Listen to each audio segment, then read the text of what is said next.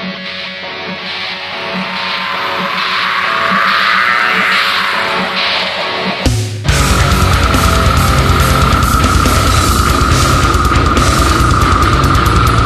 afternoon, welcome to the Heavy Hole. My name is Tom. Yo, it's Big Will, aka Uncle Buck up in this motherfucker. We're shutting this shit down. I got my man Dan Olivencia up in this bitch. I got my man Paulo Paguntalan up in this bitch. We're doing Ping 2 right now. They came straight out of fucking Queens, New York on the train. We allegedly got the weed. We allegedly got the liquor.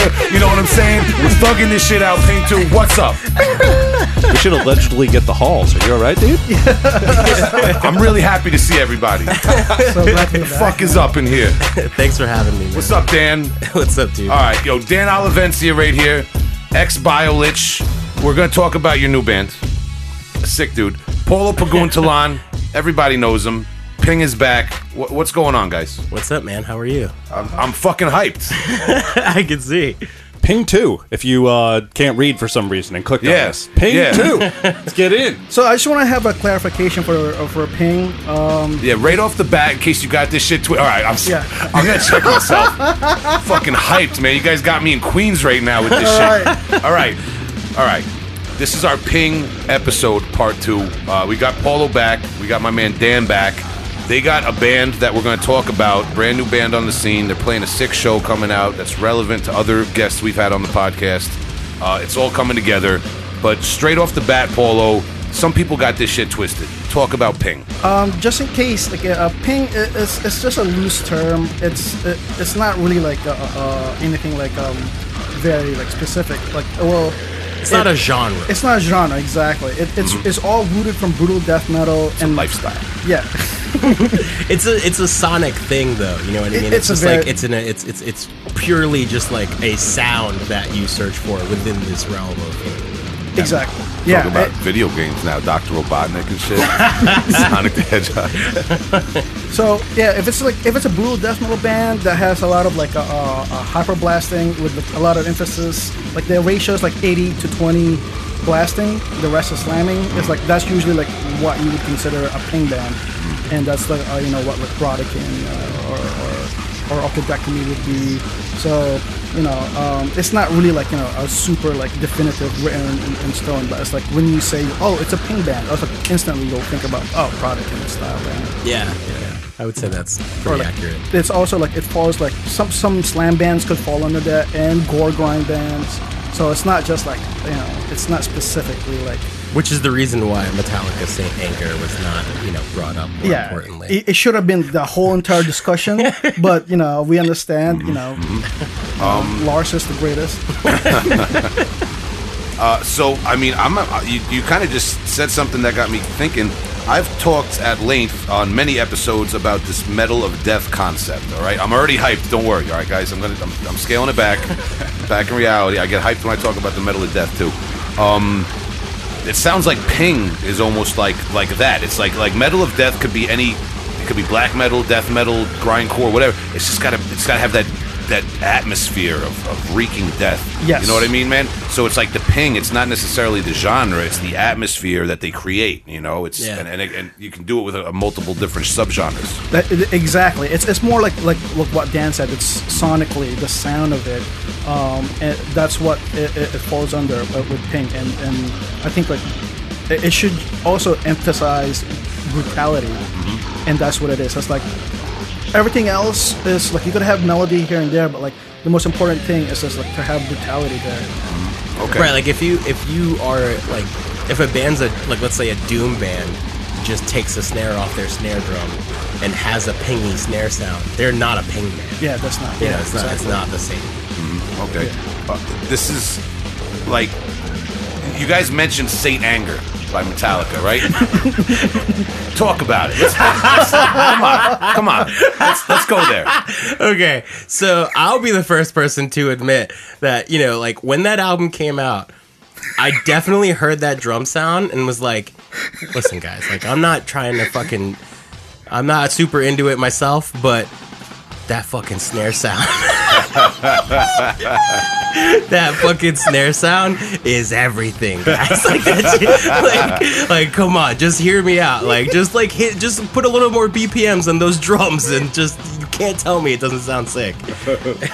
It's just like you do you have like over $1 million worth of like money thrown into the recording? Yeah. And that's what the recording came It's like millions of dollars to sound like a band from Thailand. It's like you have like an anger management. Yeah. You have like a therapist. Like, that's what it sounds like. It took $30,000 a month in anger management to get them to make that album. They could have spent a lot of money on the craft services, not so much the snare drum. You know, Yeah, like- exactly. Oh man! All right. So all jokes aside, though, let's get Tom's playing Saint Anger in the headphones now. I can't even be serious right now. All right. Let's talk about a real ping band that we got to talk about. Last Days of Humanity. I know. We did bring them up on the last ping episode. But Dan wants to go in right now.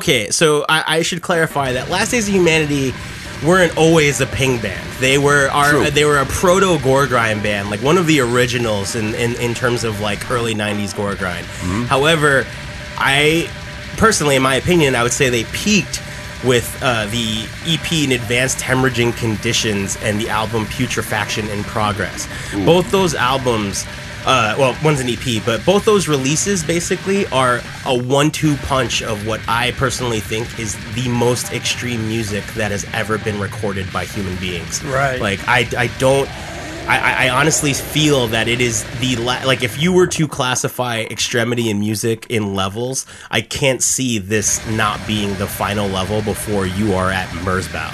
You know, like, I just don't...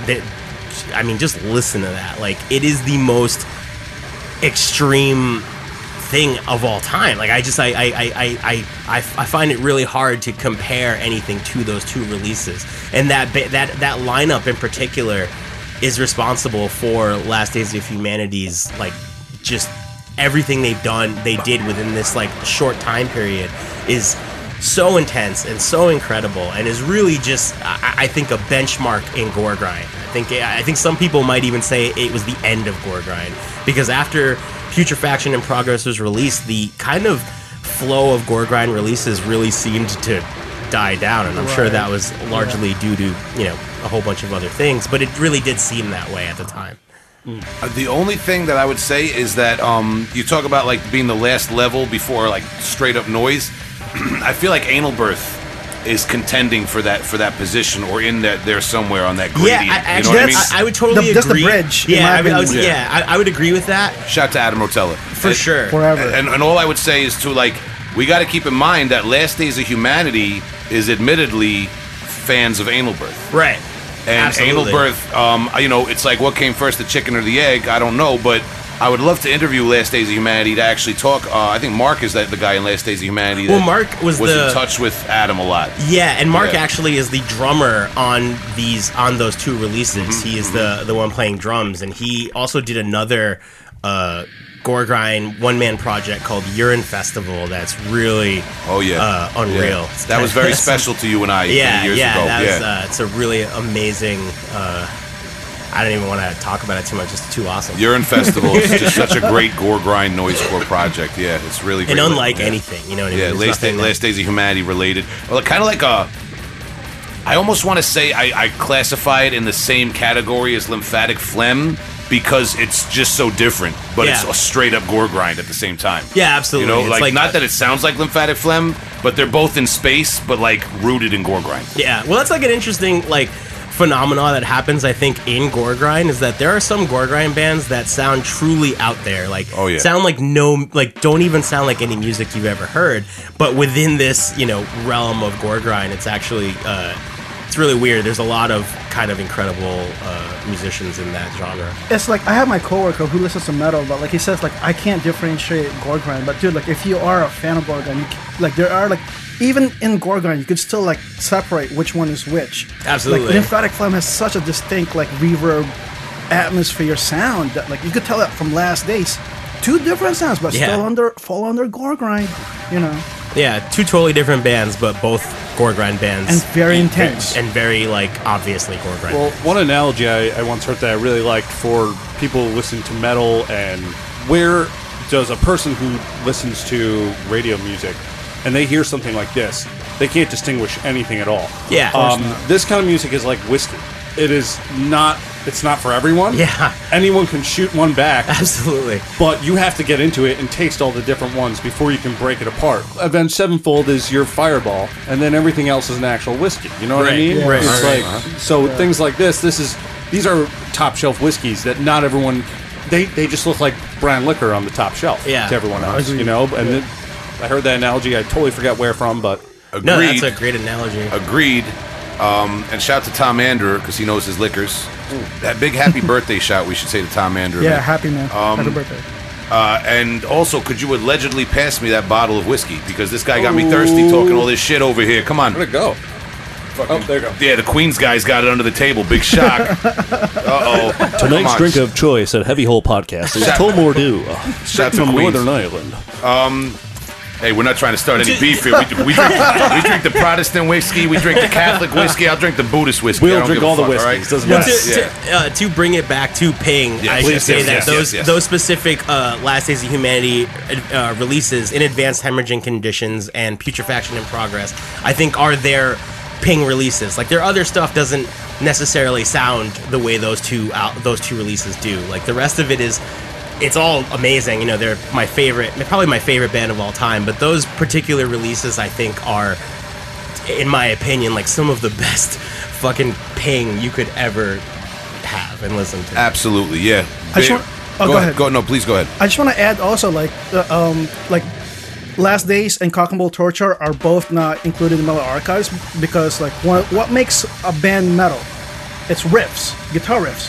But dude, both bands have fucking riffs. If you listen to what's called Hymns, Hymns have riffs, dude. Hymns has riffs, and then my personal favorite release is a weird 7-inch split with this band Stoma that Last Days of Humanity did, and some of the riffs on that, just that split release alone, I've had in my head for maybe a decade. They actually have riffs.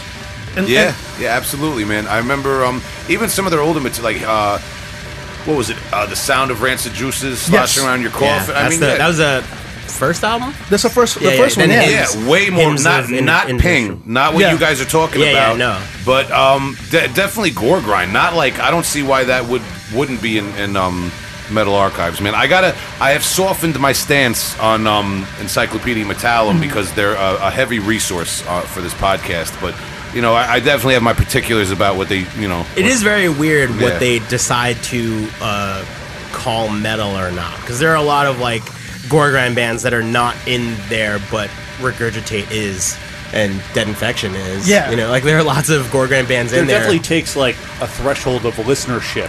So like you can throw something at them and based off sound, it might not get on there. But if there's a listenership, they're going to be on there. Totally. Right. Buckshot Facelift actually has been around for 15 years. Only been a metal band for the last like 3 years, according to Metal Archives. They blacklisted us hard for years, and then congratulations. finally let it. Yeah, You guys did it. finally metal. So we finally got in, man. You can look up all our shit there now. So that's that. But we talked about some influential Ping bands such as Last Days of Humanity and Metallica. Can we get into regional scenes now? And can we please talk about a region of the world that we neglected on the last Ping episode, Colombia? Yeah, Can't wait for I this. really apologize for missing out on the Colombian boys. That's why we're having more of these episodes. Don't apologize. Cool. That's So- because the Columbia scene is really something special. Oh, dude, it's definitely like you got like the main like 3 was called band. Well, or 4 for me. Like these were important for me. Like probably for someone who is more like in touch with the Colombian scene. Correct me if I'm wrong, but like Internal Suffering, Purulent, Carnal, Goretrade, those are like the big 4 of the Colombian Ping scene for me. And definitely like when you listen to like Chaotic Matrix, they brought that, dude. And Oh my God. What an intense band. Well, just for the listeners, let's pause a second and let's talk about Internal Suffering moving to New York City. One of the most weird things that's ever happened, right? Yeah, the band relocated to New York City. Queens, baby. Yeah, to Queens. Yeah, they relocated to Queens, and I remember we got into Chaotic Matrix heavily, thinking that, oh man, if only Spans from Colombia, they're so fucking awesome. Just wish we could see them live. And then, like, it almost seemed like not very long after that, we found out that they relocated to where we live. Like, so basically, Internal Suffering was a local band. Yes. They played all the local shows. Like, they played out a lot on Long Island in New York. It was like 4 or 5 years that we were like privileged with seeing Internal Suffering. It was great. It was like having a death metal exchange program. Yeah. and they were they were so sick, man. We saw them live and they were like a blur every time. Oh, man, Dude, so awesome. They played live too. It's like the most intense shit ever because they were like a unit. Yeah. They were tight. Dude, it felt like one voice. The whole. It just really. They were so tight that it just was like it was pummeling. And like it was so relentless. Then like. You have like a band like Purulent, like back in Colombia, like it's like I think like they even like this is one of the older like Colombian death metal bands, and this is where Wilson Rairan comes from, and like dude, like such an influential band, and from Purulent comes like Amputated Genitals, Animals Killing People because of Wilson, and Wilson comes over here and he forms his own bands, including us, Co-Premises. Mm-hmm. And it's like, dude, like Purulent, like was not even shy about like the how fucking crazy they were with the topics. They wrote the last album they put was called Garabitos Pedophilia Tales, which is brutal as fuck. Like, what was that guy, a politician or something? That it was based on a real life. Oh, he was the beast. Is what they called him. This guy. Well, he was like just a serial killer or something. Serial killer, like over 300 people. Oh, and he's out of jail now. That guy. I think so. Yeah, because they have some law over there where it's like maximum is 21 years. Yeah, so Scandinavia is like that too. Yeah, so this dude killed like 300 orphans and he's roaming the streets. But this is not a true crime podcast. But I still think that's very interesting. It's crazy. I snapped. I heard. Is that shit nuts? Like, yeah, it's really good. How do you let someone like that walk around? That's wild, man. Yeah, so Purulent. Go ahead. Well, no, I was just gonna say while we're talking about Purulent, could you respectfully share the story about Wilson's brother? Yeah. So and the kind of legacy. I was I'm kind of like nervous because like I don't want to like so anyone like but like I just want to like mention that like Wilson and David were brothers and. Wilson and David were both in Purulent. They were both in Purulent, like kind of like Sepultura style, like brother guitar. The guitarist was her brother, and the younger brother was a drummer. But Wilson already moved here in America, and I think like when Purulent toured Europe, there was a tragic car accident, and David was killed. In that accident, so rest in peace to David. Yeah, and we with all due respect, we obviously rest in peace to David, and his legacy I think lived on a lot through Wilson and through Wilson's projects Andromorphous Rexalia and Animals Killing People, which you and I are very familiar with. Right. So I think that's a very important part of the story. You and I can both attest to Wilson's dedication. Oh my God! To death metal. I've never seen anyone like a spiritual dedication to the death metal art form. That's what Wilson has. I will tell the listeners. I always tell them when I'm going to reach out to somebody. I can't guarantee the man's going to respond to me, but I will reach out to Wilson for an interview because I feel it will be very informative. But he's lived an amazing life. He absolutely has. Yeah, very very interesting person. And I just wanted to talk about Purulent and David and how that plays into Wilson's drive before we get into his bands and that aspect. Yeah, he really like with Wilson, demonstrating the fist. There was only one thank you on that, and it was like basically it was right after when David passed away. It was a thank you to. Dedication to David. And demonstrating the fist, the Co-Premises demo. Paulo's talking about his old band that Wilson used to play drums for. And Wilson was in Co-Premises when David passed away. So that's I mean it's this death metal lifestyle, man. It's deep for it's I would say it's deeper for some people than me, and I know it's deep for me. So that's crazy, man. So moving on in the Colombian scene, we covered those bands. The other two bands, Carnal and Goretrade, they moved also from Colombia, moved here to New York. Yeah, I think there was something here in New York for those guys. The bagels. Yeah, it's a bagels and pizza. Yeah, it's gotta be. It's definitely all no bread. bodegas. It's definitely like chopped cheese is what Everybody's gonna here. make it in New York. I don't know. Dude, I remember like Carnal was playing and like I was going in, I was missing them. I was about to like basically miss them, but all I hear, I think it's around North 6. I was going into the hall and all I hear is like. I remember that. It was nonstop. I remember that. And like Daniel and you, it was just like, dude, this guy does not stop. Yeah. It's just like, and there's like, just like relentless. That's all you hear, like inhale vocals and fucking ping. And it's like that. Carnal was that band, and Goretrade was a bit more like slammy death metal, but like in Ritual Flesh that has like a very pingy like snare. But Carnal was like, holy shit, man, nonstop. How do you spell that, just for our listeners? Carnal. So yeah, it's Carnal, but if you heard them live, they would say we are Carnal. Yeah, Right. Yeah. People like back in the day, like would yell out to us with Wilson in the band, like Purulent, because of like the respect Wilson, because they know that Wilson was like in Purulent, pure. The Colombian national, like I've said this before on the podcast. There's like a whole scene of Colombians in New York City that celebrate death metal, and it's like they have their own scene. You'll see them at some shows and stuff like that, but it's a very like insular scene, and you have those bands. It's its own thing, man. It's wild, especially at that time, like when Internal Suffering were around. It was very cool to have like a band of that caliber just living in New York. It really felt like it was so sick. Yeah, it felt like a real treat. Like, shout to those guys, Andres and Fabio. Yeah, they were really nice guys, down to earth guys, awesome people. There's one point like there's 2 Andres and 2 Fabios in the band. Well, it always seemed like they lived in New York for several years, but every time they got a new member in the band, it was a dude from Colombia. You know what I mean? Yeah. That's what I mean. They had their own thing going, man.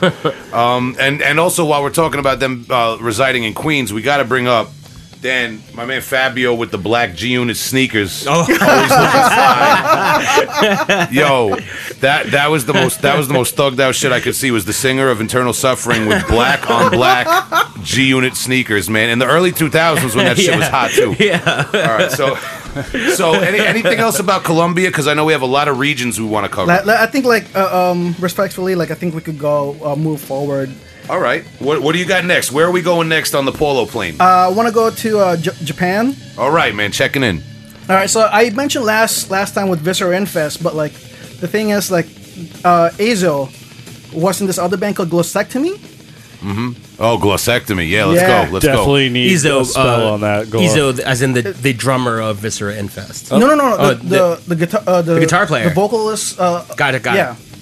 By the way, the drummer of Viscera Infest, I allegedly know this. He does not smoke weed because, as he put it, it's low speed. Yeah. Yes. He's got to be fast at all times with those blast beats, man. This is one? All right. Yeah. I allegedly know that fact. I'm not going to reveal how. Well, you have to decide your own facts, people. Because as far as I'm concerned, there's no facts, but there is ping. Yeah, that's right. Yeah. And life, the ping comes out in the wash every time, baby. All right, let's talk about it, Polo. So Izo cannot escape ping because, like in Glossectomy and this recording, there's ping, and Viscera Infest is ping, and in this other band, Disconformity, they only put out what's called 2 demos. They also have ping, like who he just guested vocals for. He'll only do ping. What the fuck? Yeah, he basically he checks the snare drum before he joins any band. And Yeah, it's just let me see what's happening over here.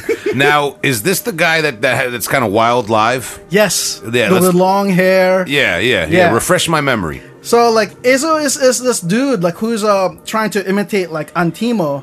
And Antimo from Disgorge, Mexico. Yes, sir. Yes, boy. the legend. Yeah, The legend. True, the legend. I think for us, for the specifically 3 out of 4 of us at this table, Antimo represents a very legendary figure. Yeah. I recorded a hip hop club banger about wishing I was Antimo. I think we could probably include that in the podcast. Oh, definitely. Oh man, we had to. Yeah, Antimo was the man. Yeah, but people don't know how much into Disgorge we all were. we might have to do a Disgorge Mexico episode or That's something. right, but dude. we're talking about Izu, right? That's the guy's name? Izu from Glossectomy. And what was he doing live? He was the vocalist at that point. At this point, he was he only did vocals. You should check out their live footage too. They're pretty intense, man. Like it's like he brings it. Didn't he like get into fights with people and stuff? I don't think he just gets into fight. I think he just throws people around. And he's just like an aggressive dude, and I think he's aggressive, but he's friendly looking enough to where people are just like, yeah, I guess you could pick me up and throw me. I think they're just okay with it. Like, all right. I think he's like a chiropractor. Actually, that's his like, real job. So you think he brings a trailer with a table outside and he's just like, hey, if you get fucked up at this show, let me run you down. Yeah, run me down, dude. I got Venmo me. I'm trying to tour with this guy. Maybe you could fix my back up, man. We got to set him up with John Engman, man. Oh, definitely. Yeah, man. We had a long talk with John Engman about back pain and the sciatic nerve and thing. I've had my experience with that too. Yeah, same. But so Glossectomy, Izu. What else are we talking when we get into the Japanese ping scene? Disconformity is this band also who had like him guest vocals, and they're very like slammy. They're a slammy band, but like they also have like crazy like gurgles, and like the ping is all the way up in the mix. And there's other band called Devital. They're like a Caligorge style band, but the thing is like it's hyper fast, and the drummer's kit is like similar to John Engman, where it's only like a bass drum, snare, and cymbals. So like the concentration just for the drummer is just blast as fast as possible, and he would have double triggers on the bass drum. So it would just sound like a It's like it's like fucking ridiculous, you know. Like a 700-pound hummingbird in the room. That sounds terrifying. This sounds terrifying. Everything Paulo just said is like, wow, that is double triggering, and your only job is snare, kick drums, and accenting with cymbals. That's Which it. at that point, like, you have to respect like the kind of like, you know, I feel like it's very inherent in musicians to look to the past and look at things of traditional and musicianship and trying to not use technology or whatever to further whatever they're doing. But it's funny when a brutal death metal band is just like, I don't give a fuck. Yeah. Like, just like a drum pad, like not giving any fucks whatsoever. And I love that. I respect the shit out of that, because it's just like some people are fucking broke. Yeah, that's true. Like it's not just like money, also their bodies too. Yeah, exactly. Yeah, make the sounds you want. Who really cares how you get there? Yeah. You know? I know Will's gonna like disagree with me there. Well, in the context of ping, I enjoy that. Right. I think that's pretty cool, man. In the context of like your regular death metal band, sometimes the ultra triggering and quantizing turns me off a little bit. Well, like in the live setting and recording, there's two different things. Agreed. Like the Russian slam bands, the Gulag Slam. I'm not really into it either. You know, like I want it to sound like it's legit. Like, you know, like you're there. I want to hear dude. Like the music is already like technically like these days the way it's produced is electronic music, because everything goes through digitally. It's nothing analog anymore. Yeah, and I do have a problem, not with any one particular practice, but my problem comes with every album sounding the same. Right. Yeah. So it's not that I dislike things, but even bands that I really like have the same kick drum samples, you know, as their trigger. Yeah, they're all using like the same kick drum samples. They're all using Axe effects. Yeah, or exactly. Like even some of my favorite bands, like even Decrepit Birth, like their last album, their drums sounded so normal. Yeah. Like it was like it got lost in the fix, and that band writes like crazy. So I like the album.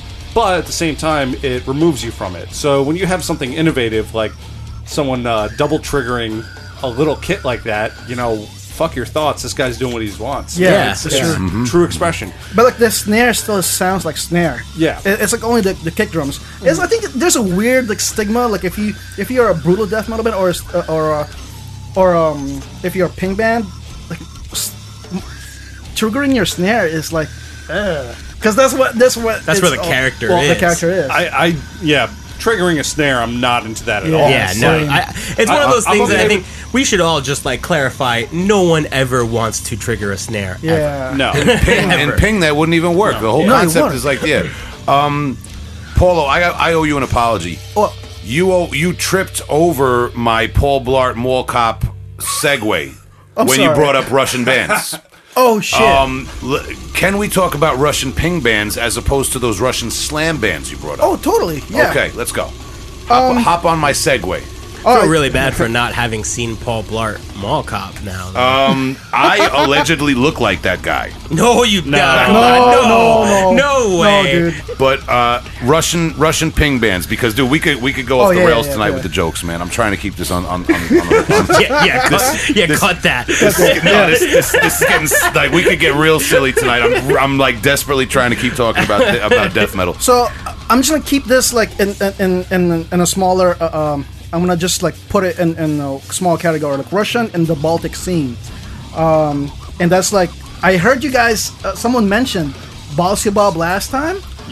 That was on the listener recommendation one, the bonus episode. Go check that out. They're from Estonia, like, but like that's in the Baltic region, so like that kind of still kind of counts a little bit. Absolutely. That's old Russia. Yeah. You know? Yes. And shout to that is the pingiest thing I heard. Holy shit! In a long time. Shout to my friend Alfred Anderson, an Estonian national living in the United States now. Yeah. Nice, dude. Like they have that like the medieval torture theme, and so like they're totally getting the theme from Brodekin, but they don't sound like Brodekin. Like they do have the very like whooshy like guitar riffs, and but like the emphasis are on the ping and the gutturals. But then like for Russia, like you have like ByoNoiseGenerator, which is like kind of like to me like the Naked City style or Virulence version of like a more upgraded like band these days, because you don't really have those kind of bands these days in death metal. Remember when we used to have that, like this like weird jazzy style like disharmonic orchestra. Yeah, like you don't have that. Like you do, I think, but I think like right now, I think the bands that are doing that type of thing get lost in the sauce with this OSDM thing and the tech thing, because there's like prominent subgenres right now. There's slam, there's old school death metal, and like there are bands that are pushing the boundaries, man. It's like there's a lot of bands being influenced by old school death metal. Not a terrible amount of bands being influenced by like Contrastic. What was the bit? Was it Biotoxin, the band with the saxophone that we covered on the bonus ByoNoiseGenerator. ByoNoiseGenerator. Thank you. Yeah, I was not going to remember that accurately, and you did, so salute to you. Yeah, well, see, that's a band that I would consider of that ilk for the modern era. Right. You know what I mean? It's just they're not getting all the hype that a lot of the bands that want to sound exactly like Entombed's demo do. It's unfortunate that a band like that, I honestly believe, will never get the hype they should for players because it's so abstract in a lot of ways. Yeah. And it's sick. It's sick in every single way, but that's really hard to feed people because it's all over the map. Well, we talked about this when we were outside before we started recording about how Disharmonic Orchestra in their day, in their region, did actually face a lot of pushback from the death metal scene. I mean, you gotta remember, that's like the first, I don't know what you want to call it, the first or second wave, but like a real death metal wave, when like the thrash metal was over here and we were doing death metal, you know what I mean? In like the early to mid 90s, and Disharmonic Orchestra was pushing it in some, they had like an 8-bar rap sequence in one of the songs. They did funk, they did. but it was always solidly Swedish death metal that just kind of switched up every once in a while, you know what I mean? Yeah. And they posed with like all the stuffed animals on the album cover, like they did, some weird stuff, man, but they had a lot of pushback too. But now that stuff is genius, and I play that for kids that are into the OSDM movement or whatever. I recommend that to people, and like people are like, whoa, you know what I mean? Like you can have a HM2, but you can do some different funky original shit. You know what I mean? Like you don't just have to copy Grave. You know what I mean? Yeah, exactly. Yeah. So I don't know. I think it's out there, but in the current climate, everything is about retro or about almost futurism, because it's getting so triggered and quantized and slammed and blasted. You know what I mean, man? Yeah, it's actually interesting to think that all these modern kind of old school death metal sounding releases are all recorded like hyper digital and very I gotta say, you could fake tape. Pretty easily actually. It's Dan, true. I gotta say, big shout to Blood Incantation recording the new album completely on tape. Bing bong. I gotta say, that's a lot of money for that. So it is very expensive. They're doing it all. They do all their recordings though. in just single takes. Yeah. With the exceptions of guitar solos and vocals. Right. That'll save you a couple of bucks on studio time. You know who does it too? Who? Defeated Sanity, yo. Bing bong. Really? All right. Yeah. I did not know they did that. Dude. Yeah. Holy shit. Yeah. That's crazy. Rehearse those guys crazy. are unreal. Like they're not on the same level as normal humans. Colin like Marston, they're on another level. Yeah. Colin Marston said that like Christian is the best death metal guitarist he's ever seen. Yeah, Colin. Dead ass. Who's like one of the best musicians in the fucking world. Shout to Colin Marston. You could go back and check out our episode interviewing Colin Marston too. He doesn't say that though. That's a new fact. Shout to Paulo. Dude's the best. Defeated Sanity is the real. I had no idea they did that. That is mind blowing. That is mind blowing. Like, hyper legit, like unbelievable musicians. Did you get the last full length album to put out? The Dharma. Not that one, not the split. All the passages into Deformity. Yeah. There's a double disc of them recording. Oh, I've seen that on YouTube, but I thought that was all like sectioned off. It's kind of sectioned off, but like they also talk about like how they record, and it's recorded live, and they of course the solos later on. There's there's like, layering that needs to happen, but that's insane. Like, yeah, they're the real deal, man. There's nobody like them. Yeah, I mean, like the drummer, like Lily, is like he teaches music, so like you can't like. Yeah, he's phenomenal. Yeah. He's a lot of understanding of jazz too. That's what I was talking to him at St. Vitus one time when I saw them. He brought up a really good point. He was talking about how when you go see when you're playing shows and you get a bunch of local openers, whenever you're like kind of half paying attention, then you notice a song sounds really good, even though it might sound like a bunch of openers, and then bam, they start playing a song that sounds really good. It's always a cover. Yeah. Oh. Yeah. Because the writers of that song are like masters of their craft, and that was the point he was trying to tell me. He was just like, everything that Defeated Sanity does, we look at every single note. It's super meticulous, and it's like, wow, something just clicked about that. Yeah. About songwriting in general, you know. It's like, they're such an incredible band. Like overall, they're oh god, amazing. May I ask, where does Defeated Sanity fit into the Ping discussion? They're a brutal death metal band, but like Lily understands the Ping because he knows. They're not a Ping band. No, definitely. Yeah, I wouldn't consider them in the Ping is part of the toolbox. It is. Yeah. Because if you listen to a couple of songs, especially when it gets really slammy, yes, like he knows the anatomy of the snare. Mm-hmm. So I remember like someone was asking him online, like, "Hey, how many snares do you have?" "I only have one." "So how could you make it sound differently?" Because like there's one like dry sounding snare hit, but there's another one that has very pingy. Dude, if you just like hit in the center, you'll have your very like dry snare sound. But if you hit closer to the rim, you're gonna have the it's just all reverberation. technique. So it's all technique, and it's the way he like, dude, he knows everything about like. It's love and craft about like death metal. Yeah, listen to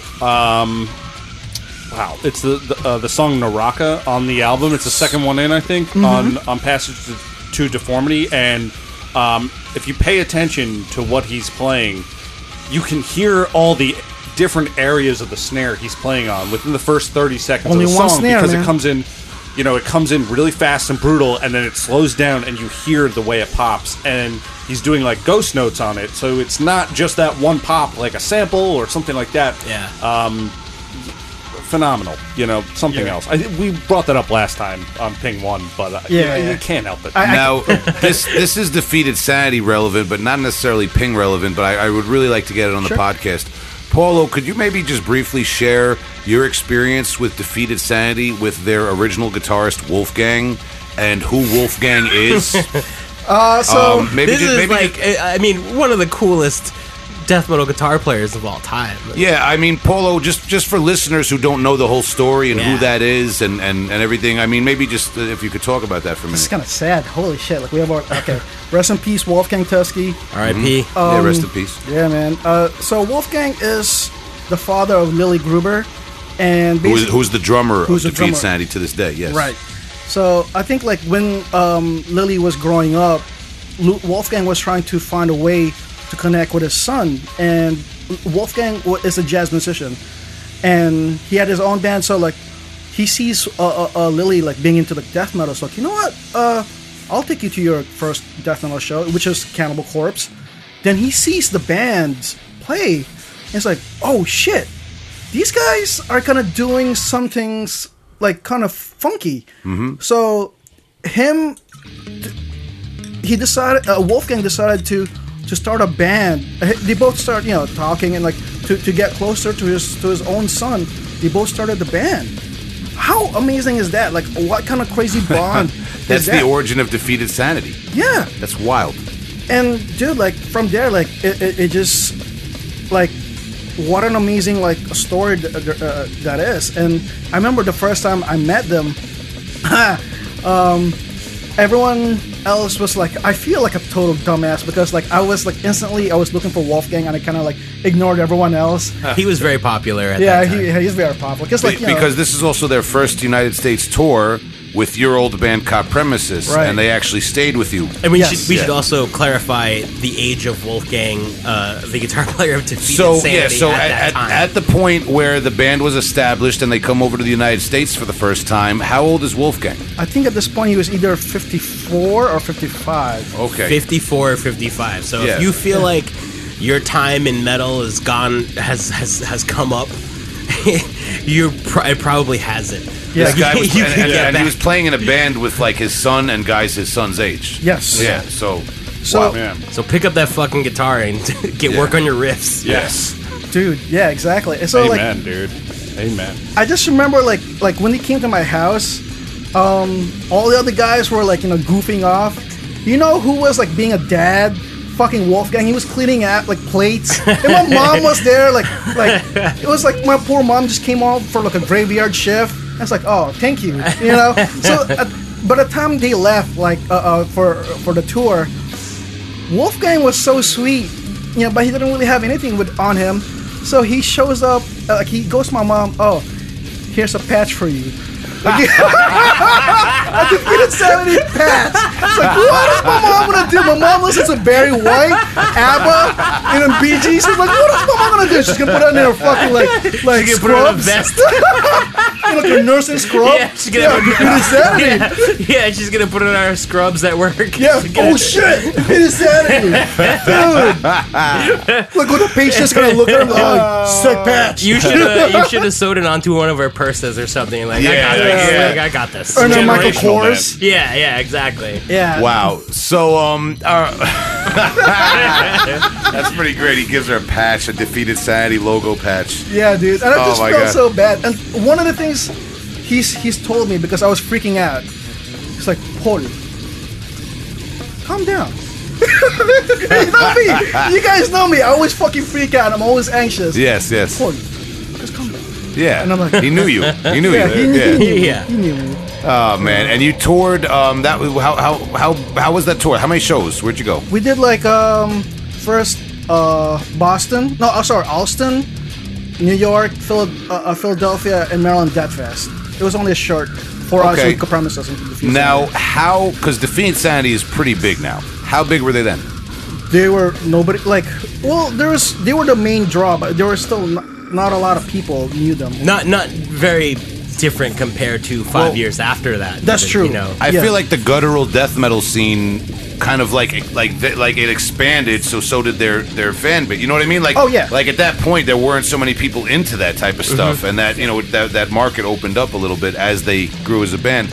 Now, with all due respect, Paulo, I'm not to be morbid. I mean, but I keep asking you to bring up our metal brothers who passed away, but Wolfgang did pass away a few years later after that tour.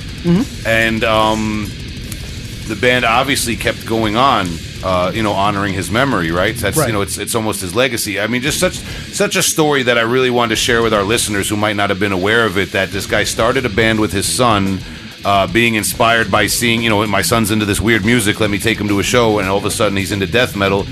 They tour, they release albums, the man passes away, and his son keeps the band going and legitimately revolutionizes death metal. Absolutely. Right. I mean, if you want to talk about bands that are on the forefront of death metal, not like I said, everything is in this guy's toolbox in Defeated Sanity. Ping, Slam, Tech, whatever you want to talk about. Yeah. They do it all. So, I mean, Defeated Sanity, I would even make an argument that they're like the the world class death metal band at To the me, moment. they're the apex. Brutal death metal. I agree. I would agree with that entirely. I think they're like they are the ultimate. I would have said that before Paulo told me tonight that they record live. Oh yeah. And that's like all right, that's over the top rope. Yeah, you could add that too. And then I also think Wolfgang's story as a so awesome. But I also think Wolfgang's story, like, I think it's important for older people, you know, because I feel like metal is a young man's game ultimately, and it's something that people think about a lot.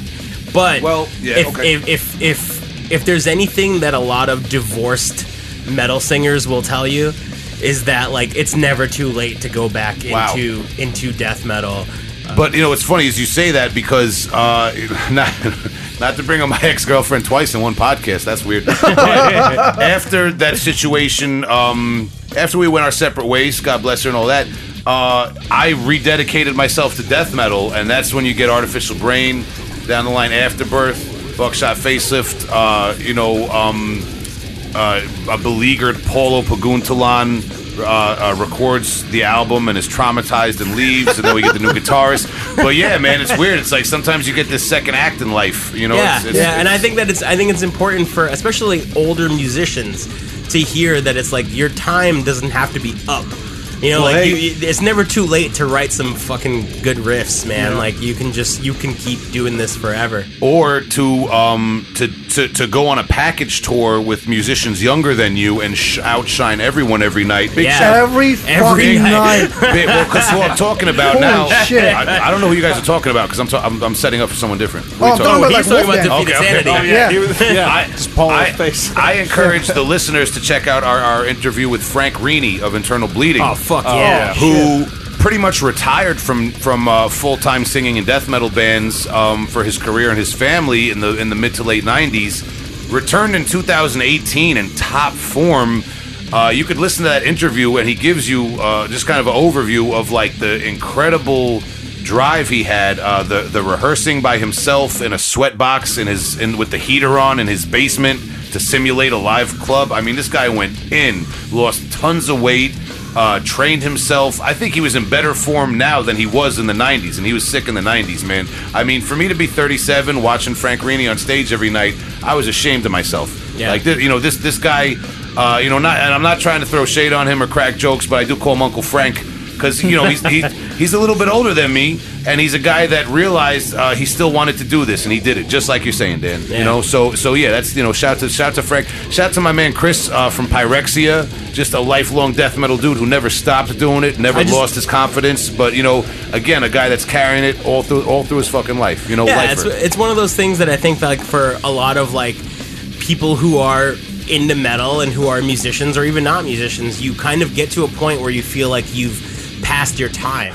You feel like you've outgrown what you are capable of. But I think that right now we're kind of living in this amazing time where you're seeing that that's not necessarily true, and there's a lot of old timers that are fucking killing it right now. Oh, well, the big thing about the OSDM thing is that all these old bands that were originally there are getting recognition, and that's why I can't hate. You know what I mean? Right.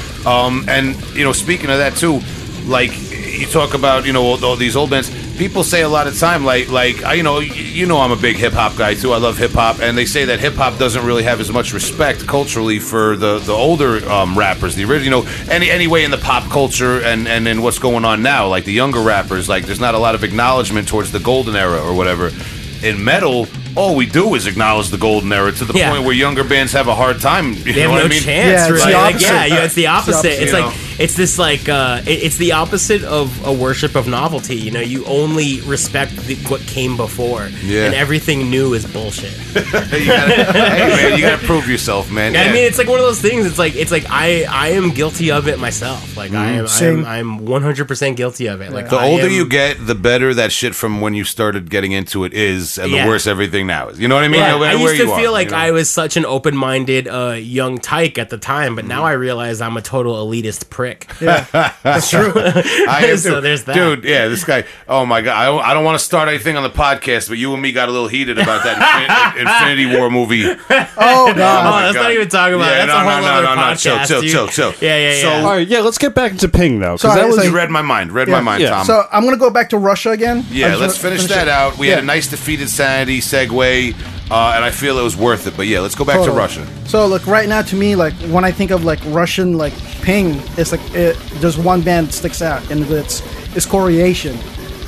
Excoriation. Is it excoriation or excoriation? Excoriation. Gotcha. EXCORIATION. It's like one of those things you never have to deal with, like in real life. You never say bands' names out loud, so whatever you pronounce them as is what they are until you speak to someone that knows, and you're like, oh wait, it's not Demolich? Demolich. Or like shout to my friend Pete. He came over from Poland and came to my high school when I was in high school, and for 3 months he was trying to tell me about this sick death metal band Unleashed, and then he finally figured out that I pronounced it Unleashed. Holy shit! Oh my god! True story. He used to come in every day. Holy shit! I'm not gonna call from now. That's amazing. Yeah. My friend Pete. You know, his family moved from Poland to the United States, and he spoke good English, but he had an accent, and that was one of the things. He would tell me about Vader, and he would tell me about Unleashed. It's fucking unlisted problems with dealing with being a metalhead. Like, not problems discussed. We hashed it out, and we listened to Unleashed together. All right, so it's all good, man. Yeah.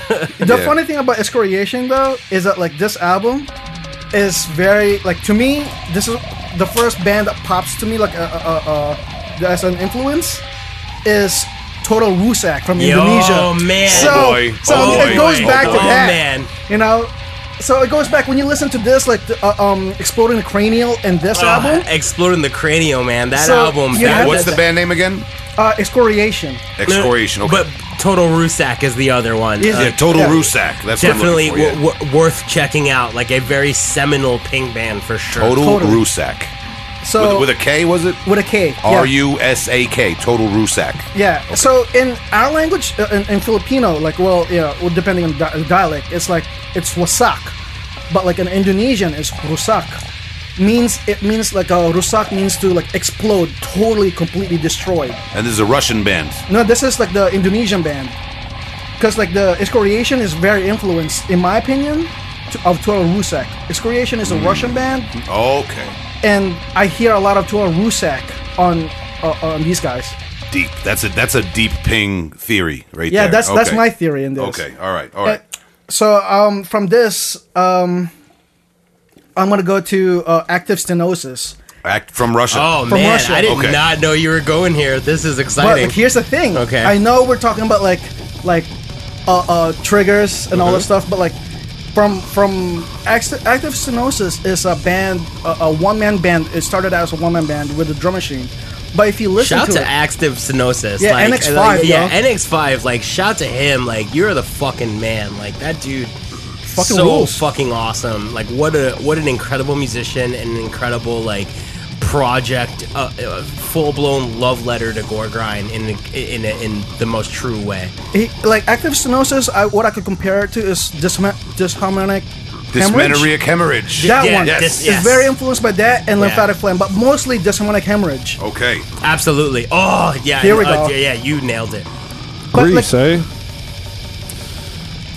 From Greece. Sorry. Yeah. He is from Greece, but like he moved to Russia. Oh, okay. Oh, okay. Yeah.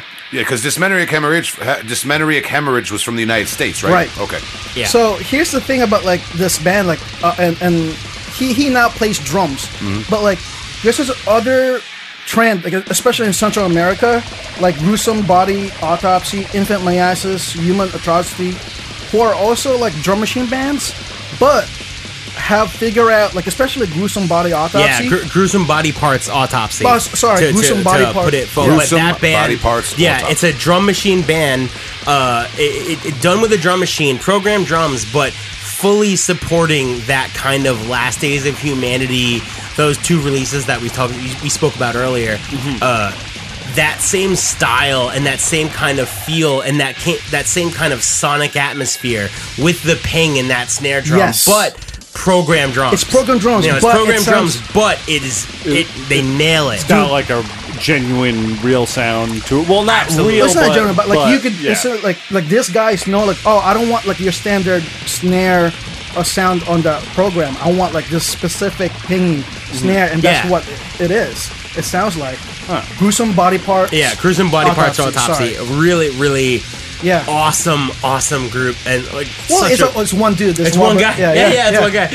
But it's like he gets it. He like nails it. That's a dude that like he fully knows like what the sound is and does it in a perfect way. Like it really captures that Last Taste of Humanity, putrefaction in progress vibe. Yeah. So and the other side, it's like there's this other man from Brazil. I think it's only one dude, Anomalistic. He also does the ping, but it's also a drum machine.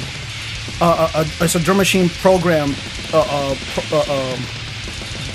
group, which only solidifies the idea of ping as a tangible thing, because it's like even bands that are programming drums are trying to achieve this sound. So it's not. There's no accident here. Like these are they want the bell. They want the you know what you mean. Like I think these bands, they want that kind of melodic character in the snare drum. So, Paulo, before we move on to a different region of the world, I think you had one more Central American band? This band is called Encystment. They're from Ecuador. Encystment. Could you spell that? Encystment. Yeah. Okay. Just sound it out. Encystment. Yeah. This death metal, man, it's better than Hooked on Phonics. So tell me about Encystment. Dude, I think like they're.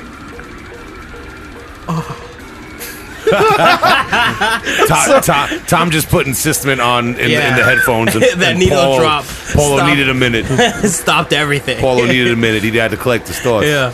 Yo, they straight up have I think Pissgrave stole their album cover. Yep. Well, they had it first.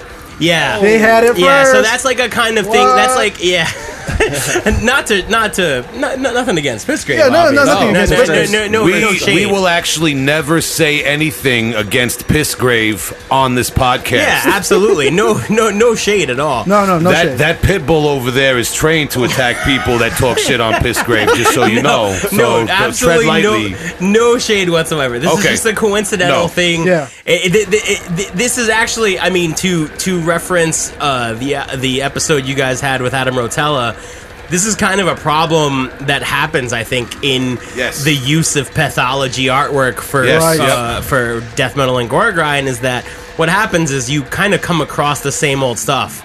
And a lot of photos have been reused for a lot of different album covers, and that's just something that that just happens. Like some of these real gore photographs become more popular and are reused several times by bands. That was huge in the 90s. You get a demo and it was the same as the album cover of this other band. It's really funny too, because it almost makes me like Pissgrave that much more for using the album cover. I'm sure they didn't realize it. I don't think so. But it's like one of those things where it's like I do love that there was a modern band doing that, only because it's been so long. That's my whole thing about Pissgrave, is that they kind of brought that back in a way on a fairly big, death metal underground label like Profound Lore. Shout to Profound Lore.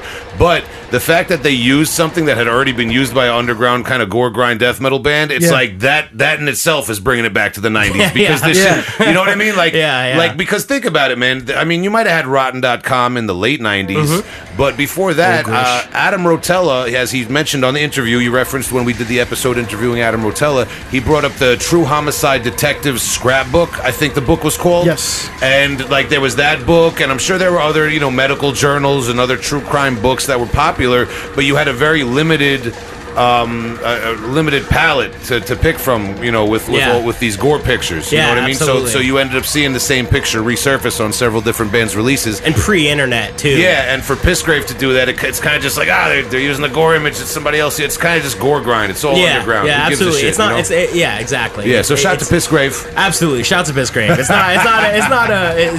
not no shade at all. It's just one of those things that it's just like, it's an interesting, I guess, coincidence. addendum. Yeah. So moving past the cover art, what about Encystment, bro? Encystment to me is like they are the new Orchidectomy, in my opinion, which is like also like it's another band worth talking about. Have we mentioned Orchidectomy? Yes, we did. In Ping. Okay, all right. We mentioned that along with the Canadian scene with Adversarial last time. That's true. You're right. I just want to make sure, because now that we've brought up Encystment, we're ready to move on, right? Right. Now, Paulo, in Sweden, They can play very melodic, sweet guitar leads. Right. They can use the HM2 pedal hooked up to a practice amp, like you said, and record an album.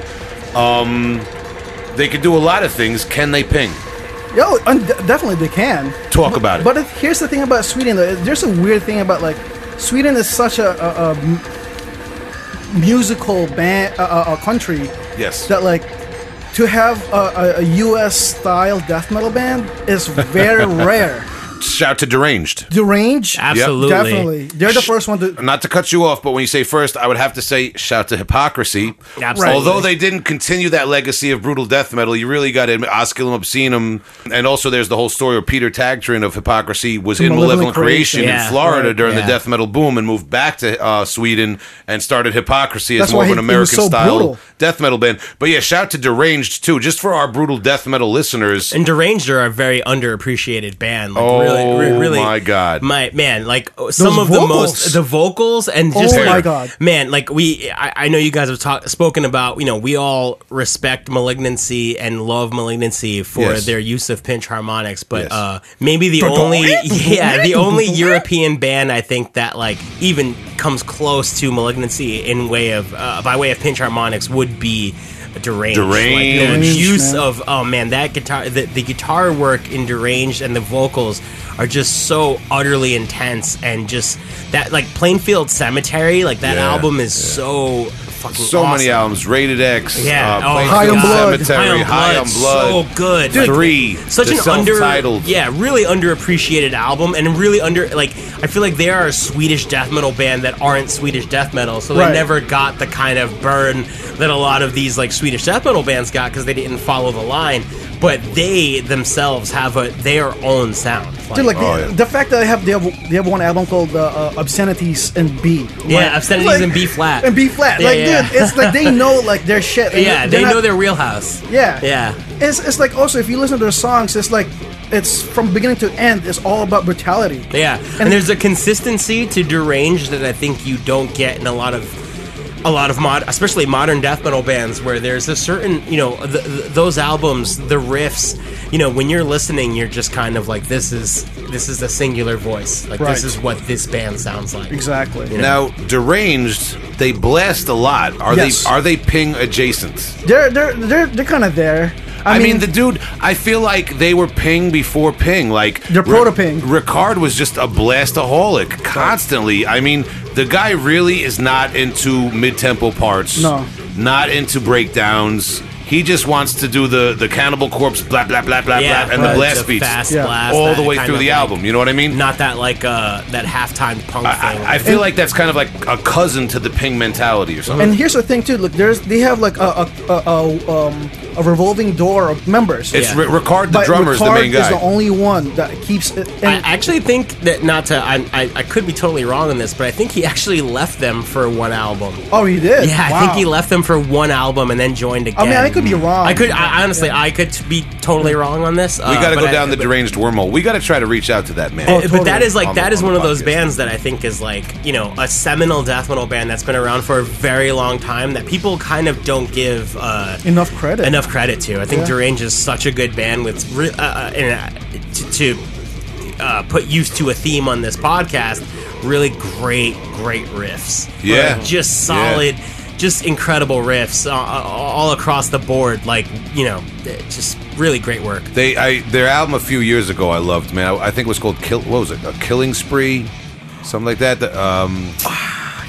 Shit, like here's the thing, like we have that on our fucking big cartel right now too. Yeah, well, after Plainfield Cemetery was my main. That was the one that I was super into prior to. Just because I love High on Blood and High on Blood, good album. Oh, so good. But Plainfield just had that. That and Obscenities and B flat have a certain amount of just guitar nerd content that I think is like really treasurable. Not only that, the era that you're talking about for Deranged was where they got excessively blasty. And ping adjacent. Right. Because if you listen to Rated X, Sculpture of the Dead, and especially the demos and the initial 7 inches that they put out, that did have some mid-tempo parts, a lot more groove, and a lot more death metal, like a lot more mid-tempo death metal and catchy death metal riffs. Right. And then kind of like what Dan's talking about, it was just all of a sudden it's like, yo, let's blast this shit. You know what I mean? Right. So, all right, so we talked a little bit about Sweden. What else we got? Because we could talk about Deranged all night, but I mean, like, there's also like they're kind of also like ping adjacent, but I wouldn't call them ping band. okay, But like this is Stabwound. Stabwound. And shout out to my boy Ulf, who's also like in the last time he called in, I think, or like for Overrot. He's in that not called in. I'm sorry. We talked about Ovary Rot. Ovary Rot, yes. In our mailbag well, we're referencing the bonus episode, the mailbag episode a lot. But yeah, Ovary Rot, great. I really enjoyed that Ovary Rot. Dude, like do you have this one song called this is it. This is guttural gymnastics. It's like the reeds on these are ridiculous. Like it's gonna come up and it's like, oh my god.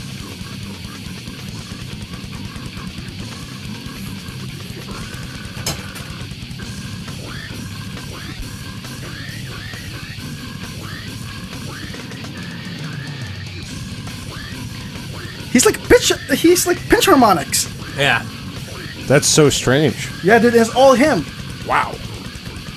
So from Stabwound, I want to go to Ectopic Malignancy, which my label put out recently, the EP, Submerged in Urban Decay, and that's shout to my boy also, Jonas. That's a fucking like ridiculously like it's a slam EP, but it's Fucking gritty. But yeah, see when you promoting son of a Yes. bitch. P2 or Me Too. Oh, yo, look, but that Ectopic Malignancy, Right. Okay, when you sent me a link online and you gave me the CD tonight, thank you very much. I enjoyed it, but when you say slam, unfortunately, I feel like nowadays that has this connotation, Right. You know, like there's like Shrek is gonna be banging a hentai girl on the cover. Nah. You know, or it's gonna be like kind of just like silly chug riffs and shit.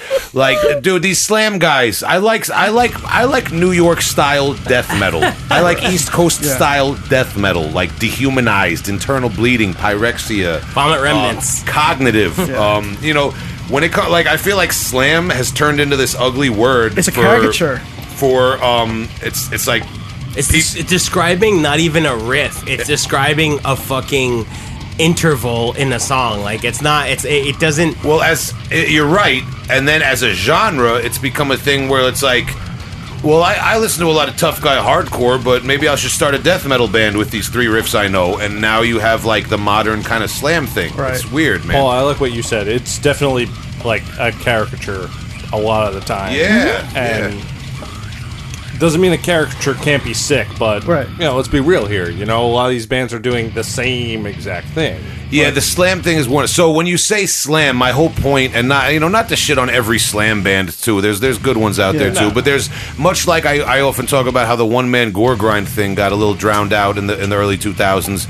It's just become like a sea of bands that's hard to wade through and find the good ones. So when you say slam, I want to caution people: this is not your typical slam. No, it's just old school. Yes, slam. this is old school, and that's why I would even reference it more as like 90s style, East Coast style death metal. Where are they from?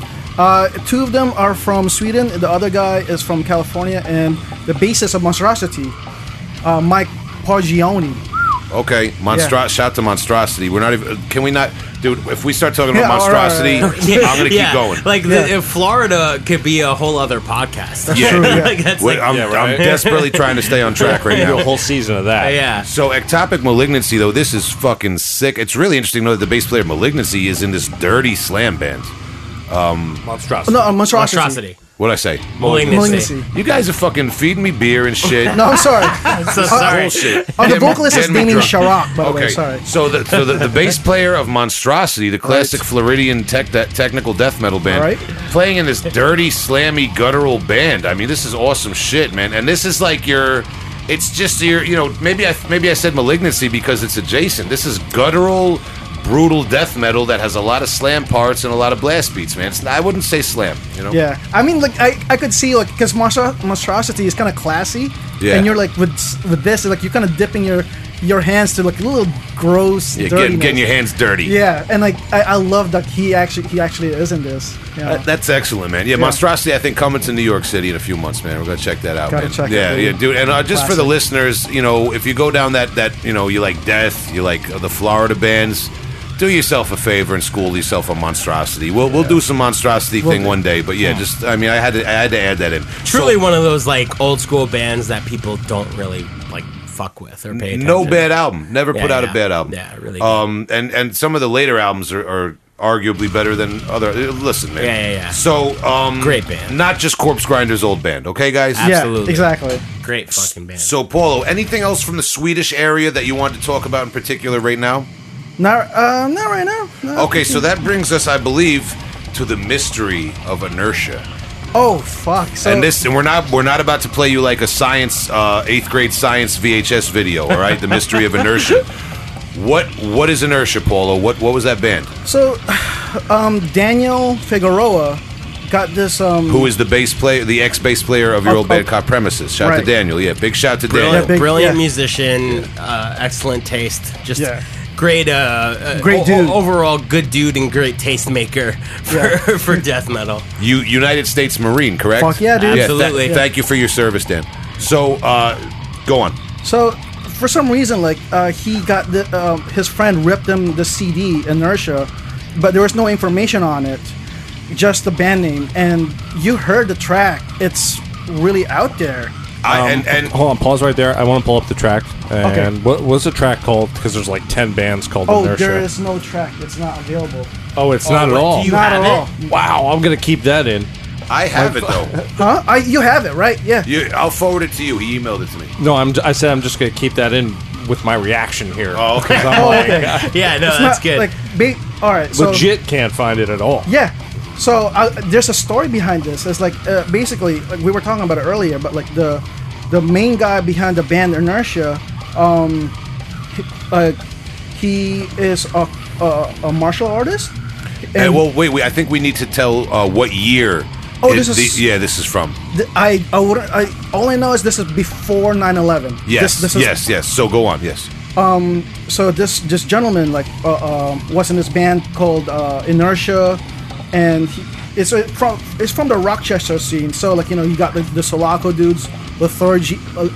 Rochester on its own, like Rochester is I feel like Rochester is one of those places that is little known among metalheads in terms of being a Eric Burke. hotbed of really incredible musicians, except it is. Yeah. Like Rochester, New York has produced some of the best bands that you've ever fucking heard in your life. And it's one of those places that I think that, if you're into riffy, noodly riffs, that Rochester is the fucking Florida of that shit. You're right, and as long as we're dropping jewels on the listeners, we got to talk about Sulaco. Yeah. SUL, One of the CCO. best. Absolutely. I was just telling a friend of mine last night that you got to check out Sulaco. Yeah, one of the best bands that there has ever fucking been. I will go to my graves. Talk about riffs. Talking about Sulaco riffs, and Eric yeah. Burke, and as a guitar player, and what incredible riffs that man has made. Like if no one's heard the band Lethargy, and you're into fucking skronky, weebly wobbly riffs, like you need to be listening to Lethargy. You need to be listening to Sulaco. Like you need to check. There are people in Rochester doing shit that you fucking. Right. And- nerdy guitar players need to get up on. And that being said, also shout to the Bug Jar. And my man Ozzy booking shows up there in Rochester. Fuck yeah. And big shout to the House of Guitars record store. One of my favorite record stores I've ever been in my whole life. The House of Guitars record store in Rochester, New York, man. It's like a huge warehouse. You can't get through the whole place in one day. But so Inertia, a band from maybe the late 90s or the year 2000, but definitely before the 9/11 World Trade Center attacks. So this gentleman named Greg Herman, I think. He was also in a band called Calabas. Calabas. Calabas. Yes. Yeah, we covered them a while ago. I brought them Also with Yeah. members of Product of Hard Living. Great album. absolutely, yeah. Totally. Another Rochester band, another with members in a New York band called Defeatist, that were one of the best grindcore bands of the first decade of the 2000s. One of the best there was. I love the Defeaters. I love them so much. Yeah. So Greg, basically, he saved up and he was planning to move to China to become a fucking monk. Wow. Yeah. All right. But the thing is, 9/11 happened, and that basically put a stop in his tracks, and he came back, and he started a band with the dude from Cyprus. What's his name? The guitarist. Chris Arp. Chris Arp. Yeah. I actually don't even know if that's his last name. We used to. I'm sure. More revealing information on this podcast, but we posted on a message board that he was fluent in called the Relapse Records message board, and Chris Arp was a big presence on that message board, and was it was always a pleasure to hear him talk about anything, because you're just like, at what point do you get to hear what you think might be the best guitar player in the world talk to you about anything? So the sound of Inertia, though, the reason why I bring it up is they're not a ping band, but it's prominent. The snare is really up high in the mix, and it's very pingy as fuck. Mm-hmm. But it's you have the riffing style of Calabash, Sulaco, Rochester, basically, but more brutal. And the vocals are similar to this style or Calopress, but it's we don't have any information about this band, and we have digital files that has no names and no album title, nothing. So it's been since 2000s we trying to find this CD or information of any kind on this. Yeah. Wow, that's really strange in the information age to not be able to find anything out. Yeah. There are those bands out there. As a matter of fact, when I do my research for our tape episode and our 7-inch episode, I always say there's a few that always come up that I can't find on the internet somewhere. So we might have to have the Heavy Hole, the Heavy Hole rip page or something where I rip this stuff up. Isn't it weird how often though, when you find that band that isn't available on CD or anything or whatever, it's they all of a sudden become your most treasured aspect. Oh yeah. You're I need to find everything about this band that no one knows about. That shit is on Discogs for $500. Yeah, a little detective, Yeah. So I wanted you to share that, Paulo. Thank you for bringing that to our attention, because thank you for bringing it up. No, of course, Psyopus comes up on the show from time to time, man. Very interesting band. Such an amazing band. Right? Yeah. And some of a band that it's one of those bands that doesn't come very often, and that everyone in that band was this incredible musician, and it was almost unreal when we at the time where they were in prominence, and going to see them live and playing with them at the Maryland Death Festival back in 2004 or 5 million years ago. But seeing bands like that and thinking about them now, you just kind of think of their the status they hold to you now as being these incredible musicians. Yeah, absolutely, man. I mean, that even goes back to Demolich or something. That's the whole experience, really, man. You're always trying to. You could have an album for 10 years and find something new about it. I've been trying to understand Gorgut's Obscura album for 20 years, man. You know what I mean? Yeah. You always find something new with certain releases. That's part of the beauty of death metal. And that being said, we've talked a lot about the beauty of a lot of different death metal tonight. We covered the Colombian ping scene. We went to Japan, Russia, Sweden, Rochester, New York. Right. We talked about Metallica tonight. You know what I mean? I think maybe now would be a good time for us to transition into recommending older and newer albums for the listeners. Absolutely. Yeah. But wait a minute. Before we do that, we kind of jumped right into Ping. Are you guys in a band or something? Oh, yeah, I guess. Yeah, we are. Yeah, right. You guys look like some guys that would be in a band, right? We had a whole routine. We were supposed to at the top of the show we were going to talk about Paulo and Dan's band and some of the shows they have coming up and things like that. and I got really excited, and everything got fucked up. So, guys, you guys are in a really sick gore grind band that I'm a fan of, Myiasis Necrosis. It truly means a lot for especially for us you, to say that, to hear that from you. Like, it really, you know. No, it really means a lot. It really means a lot. Well, I gotta say, I was privy to, because we also skipped the what did you do for the weekend, and what we did for the weekend was Paulo, Dan, and I met up at Tom Ander's house. Shout out to Tom Ander for his birthday. Happy birthday, Tom! You know we love you, man. Happy birthday, Tom! And we kind of like prepped a little bit for this interview. And your band came up, man, and you let me preview a few tracks that you had recorded, man. It's really good gore grind, and we've talked so much on this podcast about gore grind and bands that appreciate gore grind and are classical gore grind. I mean, you guys cover all the bases. If you like your Squash Bowels, your Dead Infection, your Last Days of Humanity, your Regurgitate, your so on, you got to check out Myiasis Necrosis from New York coming up. And if they want to see them live, what do you guys got on deck? Anything going on? So. Yeah, actually, our first show is in Brooklyn in October. Big shock. 19. Yeah. Oh, it's in Brooklyn? Oh, it's where we live.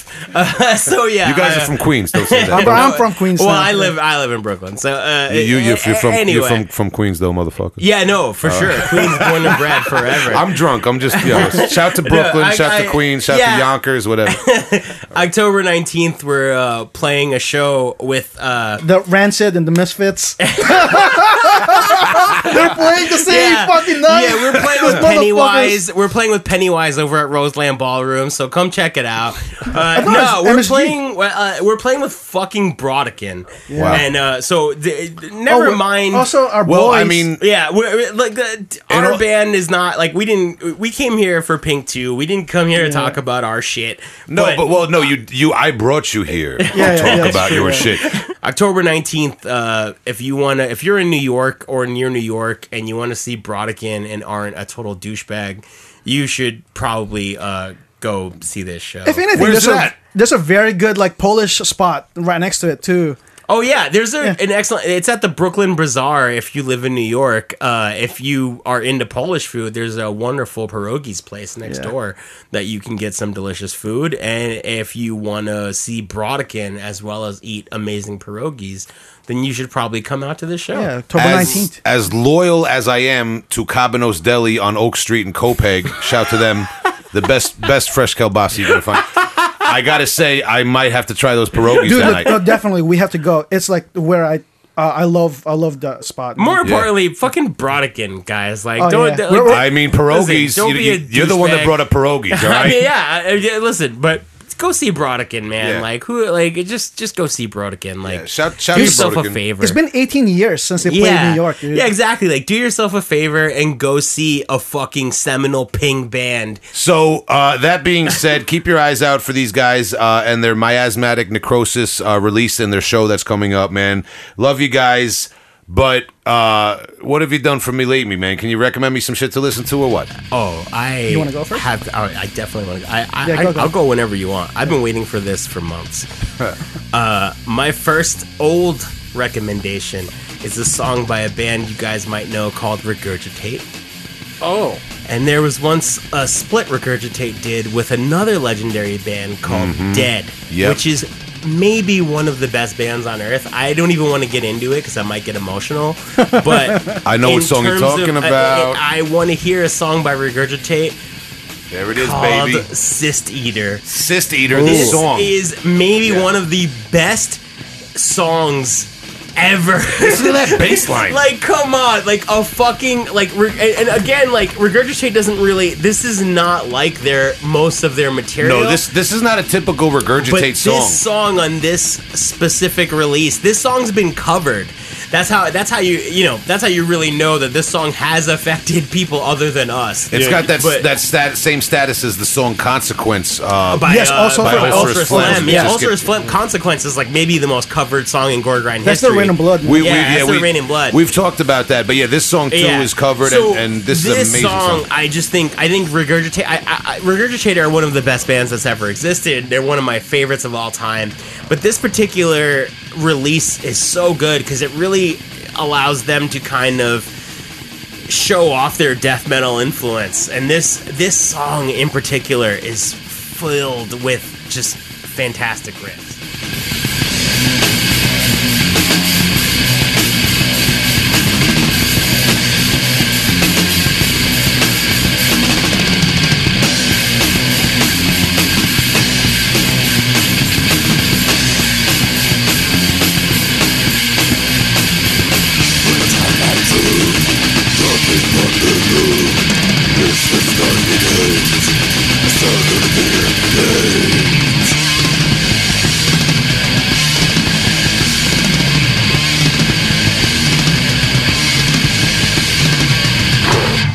What's your old recommendation, My Paulo? old recommendation is Take us back. Castleumbra. What is it? Castleumbra. Spell it, please. It's CASTLEUMBRA. Castlevania. That was sick. No, I'm so sorry. Okay. The reason why I'm bringing this up is because like everyone is like hyping up like bands like Gate Creeper, bands with HM2. But dude, like our man here, Antimo, did that way before, and like nobody like knows about it. So this is actually a project featuring Antimo, originally of Disgorge, Mexico. That's right. Okay. And it's like dark as fuck. It's like his like snarls are there. It's like evil and like this awesome songwriting. I actually have to spend some time with this because I'm a big fan of Antimo, and admittedly, I don't know this. Dude, it's like one of my favorite EPs ever. Yeah, Like, he's Blood done. Reaping I always checked out, but yeah, I never got into this. This is awesome, though. Wow, that guitar.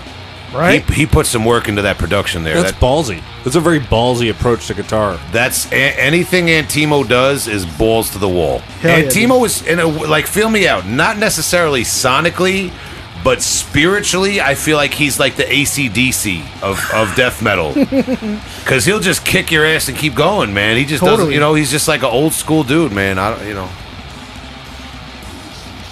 Dude, he has evil fucking parts. He knows how to fucking write songs. He basically did everything except for the drums. Wow. Yeah, like he got like his friend to do the drums. No, Antimo is an underrated death metal entity. You know, is this how? Now this is from what year? I think this is 2007. Yeah. Okay, 2007. Is this project still active? No, it's only a one-time thing. And like, here's the thing: how like real people know real shit. Like this CD was put out by the dude from Obliteration, and the Obliteration Records from Japan. Yes. And the record was put out by the dude from Dead Congregation, Nuclear Winter. Wow. Okay. So you have those two real motherfuckers put this shit out. Yeah, real recognize real. That's true. Oh yeah. Yeah. So that's my recommendation. But please do check this out, man. This is a hearty recommendation. I definitely have to get into this, man. Yeah. I'm very interested in this. I'm a little ashamed that I don't already know it. Cool guitar sound. It's like That guitar sound too. It's like if Dead Infection so made a huge. Swedish album. Yeah. Like Yeah. And you know that's Antimo. You gotta love that. Yeah, you gotta the love vocals. that. You always know it's him. Yeah, he's just got.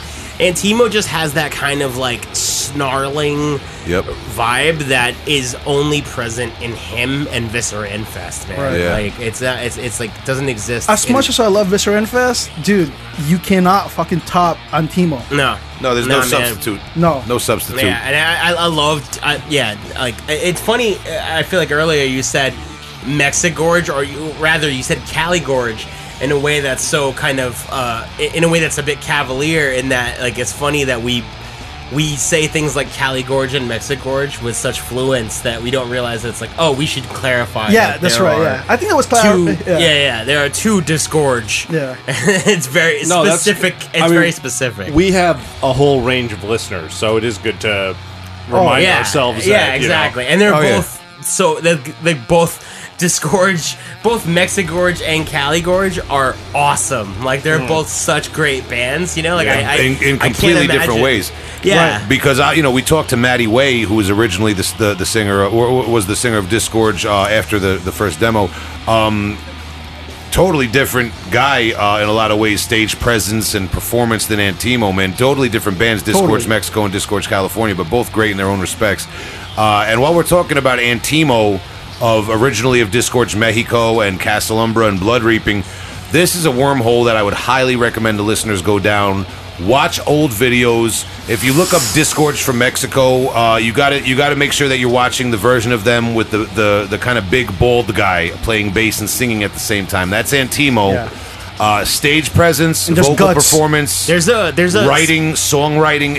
This guy is just his own thing. You got to check it out. The Live from Oz video specifically. Yeah, there's a live. If you just YouTube Live from Oz Disgorged, you will find what I think is the best live performance. It's what footage. Like a death metal show should be. Yeah, like just meat, like bloody entrails meat and entrails hanging from meat hooks, and Antimo covered in blood and pouring more of it on himself as the show progresses. He's steaming from like it is one of the best live show performance videos that I think is out there, and it's out on YouTube now. And I'll say the interesting thing about this performance, I've known about this performance for years now, and Will for years was the only person I knew that had it, except he had it on a regional videotape, so it couldn't be played. That was my tape, then I had to give it to you. Yeah, so it couldn't be played. Yes, exactly. It couldn't be played. So none of us had gotten to see it until the YouTube generation, where someone uploaded it, and we were able to finally see this legendary performance from Disgorged. Yep. Antimo, man. Yep. I'm speechless, man. You know, what can you say? Great band, and you know, it just goes to show that anybody can go out and buy a HM2 pedal, but it's what you do with it. Exactly. Yeah, right? Dude. Exactly. Absolutely.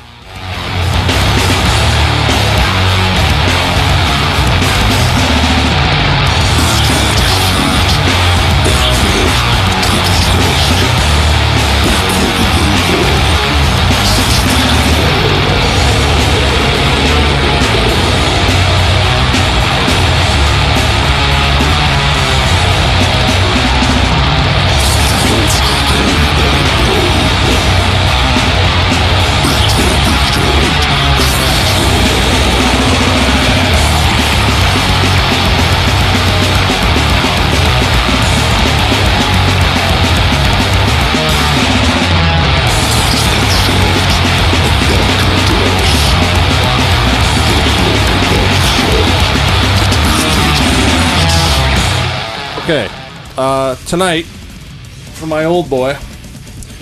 So, recently that new Wormed EP dropped. Fuck yeah, dude. Yeah, the Meta Portal.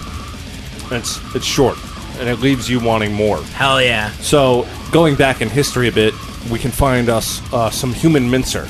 Right. Ooh, yeah. You did it. For those of you who don't know Human Mincer, it's a Spanish band, just like Wormed, who also happens to have several of the members of Wormed. Mm-hmm. It's got Miguel and Guillermoth, and this album only has Phlegaton. I can't fucking read this shit. I don't know how to pronounce his name either. I'm trying it. Yeah, Phlegaton. He's on this album only. He's the current singer of Wormed. This is the only album he did with Human Mincer, and I want to bring this in because I want to get your feeling, Paulo. Do you think Wormed and Human Mincer would fall into the ping category? Oh, especially, dude, the early Wormed, definitely. Yeah. Like, when you listen to Planetarium, Pulses in the Rhombus form, and one EP, Voxel Mitosis. Yeah. Very, very, like, pingy. Yeah, I feel like it has all the ping except for the snare drum is not typical ping in a way. It's not as like actually the early stuff. Early, dude. The demo era is like. But even like I see what you mean. Like it's not especially sonically a ping sounding band on that album, especially. Right, and I've never heard that their first demo stuff. So it's got that kind of quick time change vibe. Right. You know, it's got that kind of. It definitely has that vibe, especially within certain parts of those albums. It's just like after Planetarium, they got really clean. You got like the drum sounds very sound replaced in my opinion. Yeah, I think so too. I still enjoy it, but same here. Yeah, like, but I know what you mean. But like earlier to that, it's really like pingy. I don't know. I just want to bring this to the audience because of that new Worm stuff, and if you're looking for more of that sound.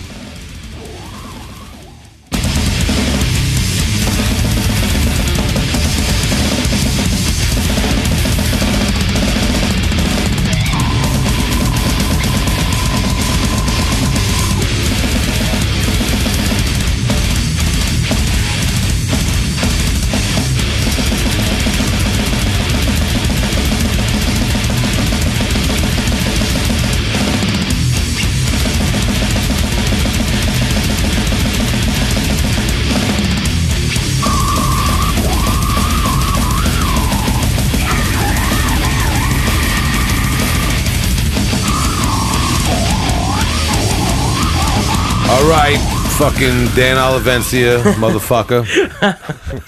Tonight I brought Genital Gore. Fuck yeah, dude. I have an original Maxell 90-minute blank tape that had, amongst other demos, the Genital Gore Vaginal Putrefaction demo. Sorry. I'm not sorry. This is fucking sick. This is the awesome. metal of death right here. This is fucking crazy death metal. And honestly, not as sludgy and like overbearing as your typical metal of death recommendations that I make. More brutal death This metal. is like a brutal, guttural, fairly technical death metal band. Yeah, from the Czech Republic, no doubt. From the Czech Republic. But just the vocal sound, the bass lines, the riff. This band is just diabolical. They sound like an evil monster. Those screamy backup vocals. It's got this weird serial killer vibe. It's just evil, scary death metal. Right. There's and those semi pitch shifted lows. Yeah. You know, like it's like they pitch shift in a way that I think that in another year people might have said was cheating.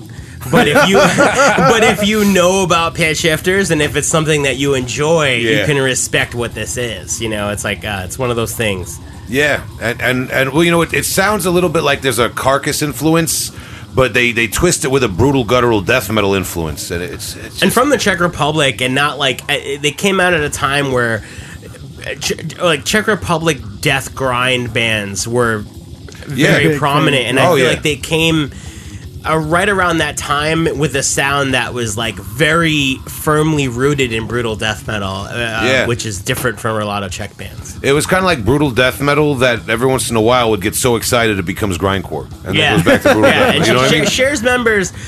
This band, I should say, shares members with Needful Things, which is a very good grindcore band. But these dudes, they same members, but they decided to stick with the less technical area. Needful Things. I haven't read the book by Stephen King. Genital Gore. I'm not sure if that is a book by Stephen King. No, I don't think so. Yeah, that might be Stephen King's going out on a limb book. Genital Gore. But yeah, that's his bathroom reader. Yeah. Oh. Yeah.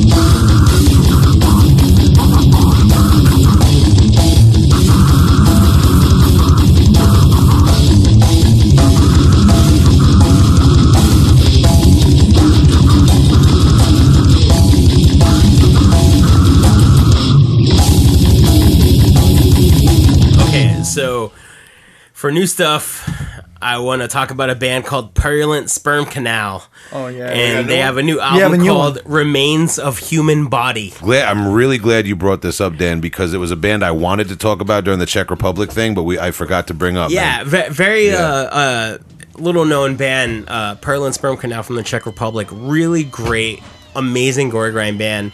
Haven't put out anything in years. Yeah, I didn't even know that there was a new no, they haven't had anything in years. The last thing I think they had was a split with the one-man project called Smothered Brothers. Which is amazing. Yeah. Really incredible one-man gore grind project called Smothered Brothers. If you have a chance, check that out. You'll never hear a distorted banjo in ukulele, the same way in your a distorted ukulele in your life. It's Smothered Brothers. Yes, Smothered Brothers. Yeah, like Smothered Brothers. Absolutely, and just such a The album covers are fucking funky, some of the craziest albums. Really incredible project.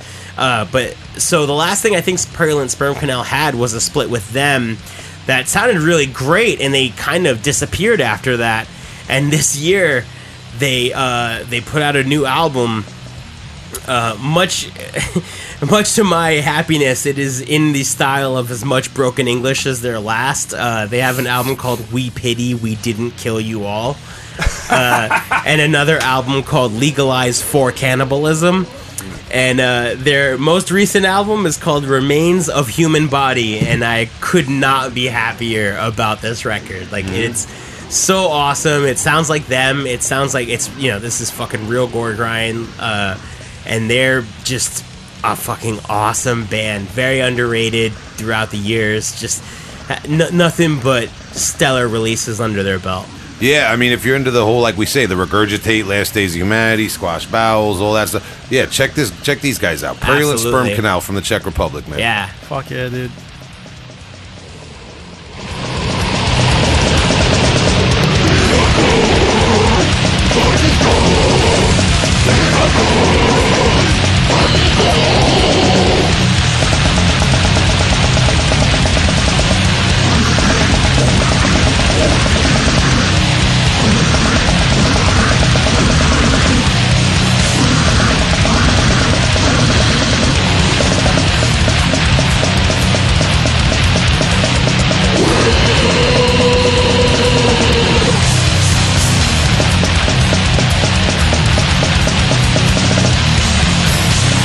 Alright, this is a weird one.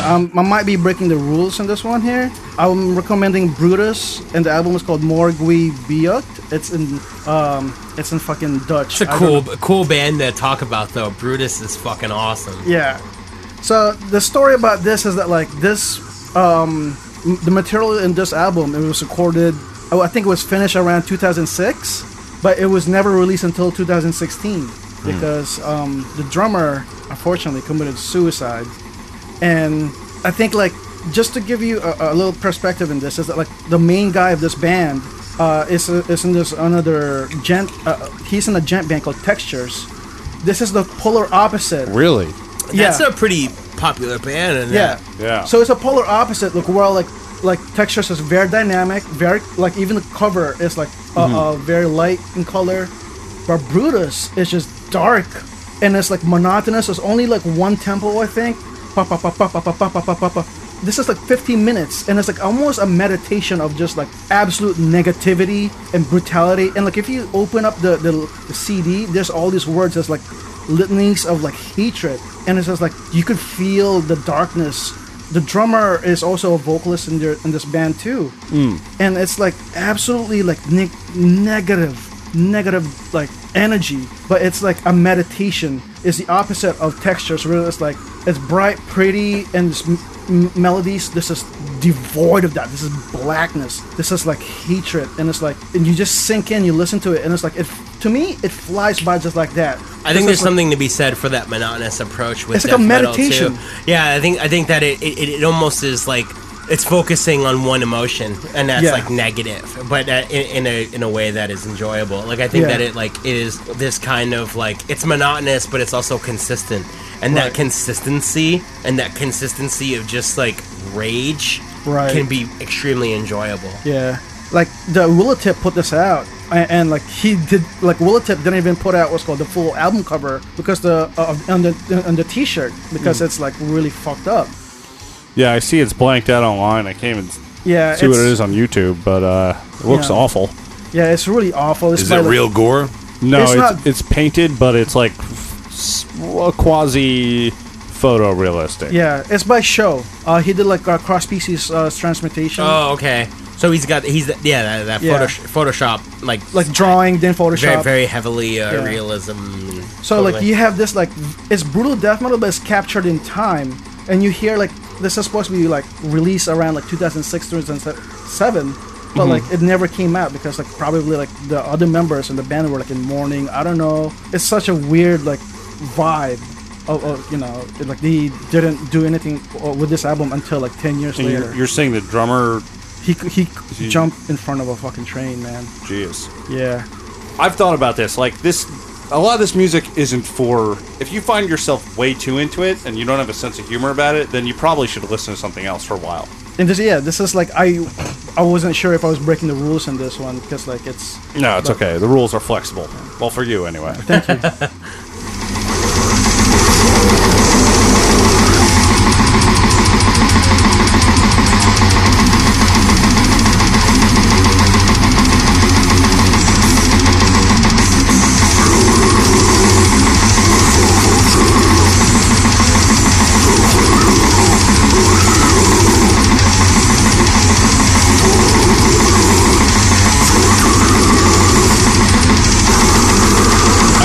my new one for this week, Fuck yeah. I brought in a band called Scalp and their demo, Demolition. Oh, shit. Okay. Real tape. This is from Bloody Scythe Records. No doubt. Great releases on there. This was March 21st, 2019. It's got a real green jelly vibe to start with in the talking. This entire album has something to do with Native Americans being destroyed. Oh. In Way to go, Dan. Glad I got to goof on that for a exactly the second. humorous talk, but I get the vibe thing. I know what you mean. So yeah, this is like kind of tech grind with really cool vocal ranges. It's a 3-piece from San Antonio, Texas. I am all about this band. Right on. You can only hear it on YouTube or buy cassette through Bloody Scythe Records. Fuck yeah. Bloody Scythe, get your shit on Bandcamp. More people want to give you money. I know that feeling. Just get some money. Who cares? Yeah, 3-piece from Austin, Texas. Whole album is sick. Some of the coolest usage of rototoms outside of Afterbirth. Thank you. It's all over this album. It's killer, which you don't hear in a lot of grindcore or technical death metal or whatever you want to call. Check out Scalp Demolition. Fuck yeah. And I hope these guys have an album in the works or something, because I really enjoyed this.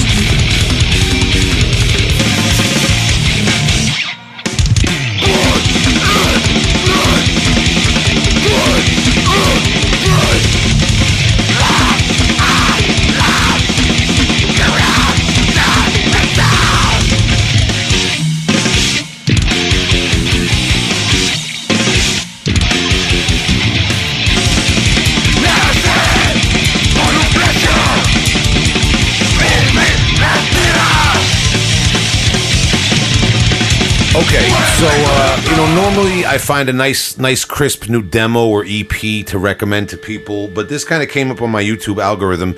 The band is called Morbus Grave, and they're from Milan, Italy. They've been kicking around since 2010. They put out a few demos over the years, and they recently on July 17th uploaded the rehearsal video for the song Abomination. It looks like it was recorded on VHS or filtered to look like it was on VHS somehow.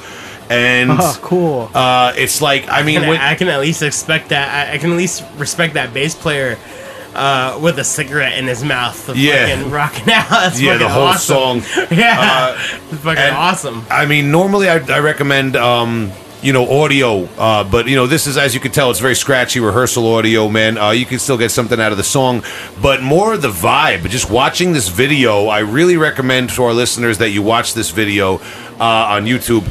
It's really, it's just the essence of death metal and young death metal. I don't know how old these guys. They've been around since 2010, so I assume maybe they're in their mid to late 20s.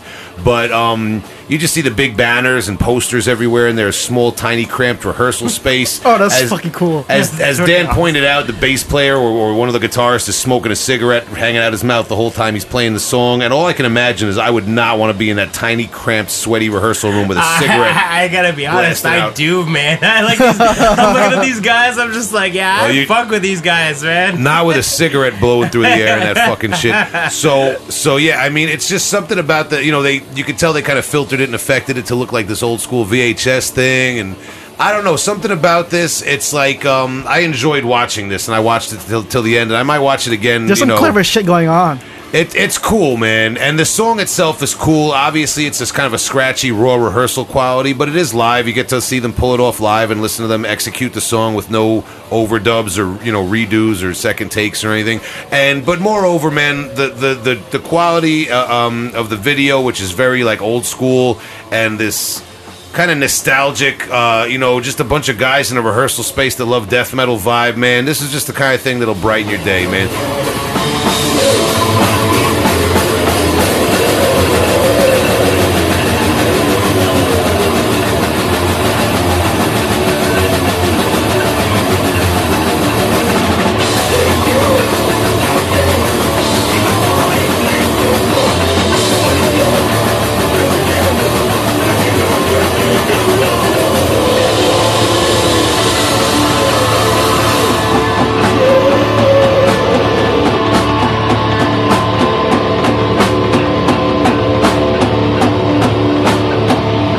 So with that, we're going to wrap this episode up. Paula, thanks for joining us, and spreading all of the knowledge, all the ping. Thank you so much, guys. Dan, we appreciate you being here. Thank you so much. Seconding that, telling us about true honor. I really love the podcast. I'm really appreciative for you guys letting me on. Hey, glad you came in. So this list is ridiculous. So go to our social medias, find out. You're worried about spelling and stuff like that for all these bands that Paula brought in. We talked about a lot of bands that are really hard to spell and pronounce tonight. Hey, I apologize for that. We really did, man.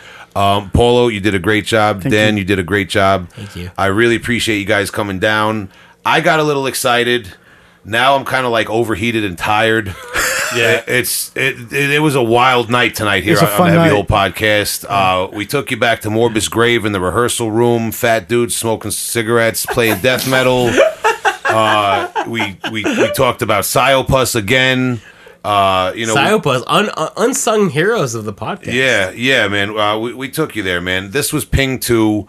I solemnly swear I'm not going to get this drunk on the podcast again until you guys come back.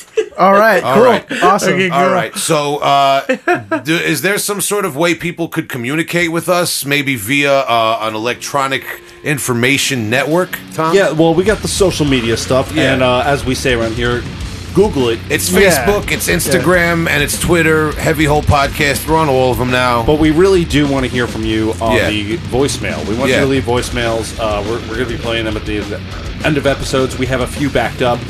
Great recommendations coming in so far.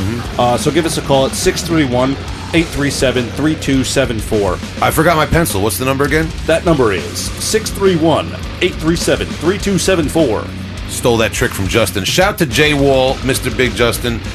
Couldn't make the podcast tonight. Sorry, he got couldn't caught be up here today. He got caught up in his real life job, taking care of some business, man. We salute Justin, man. We missed you, and you guys will have an opportunity to confront him about Lord Worm. Oh, okay. Fuck him up.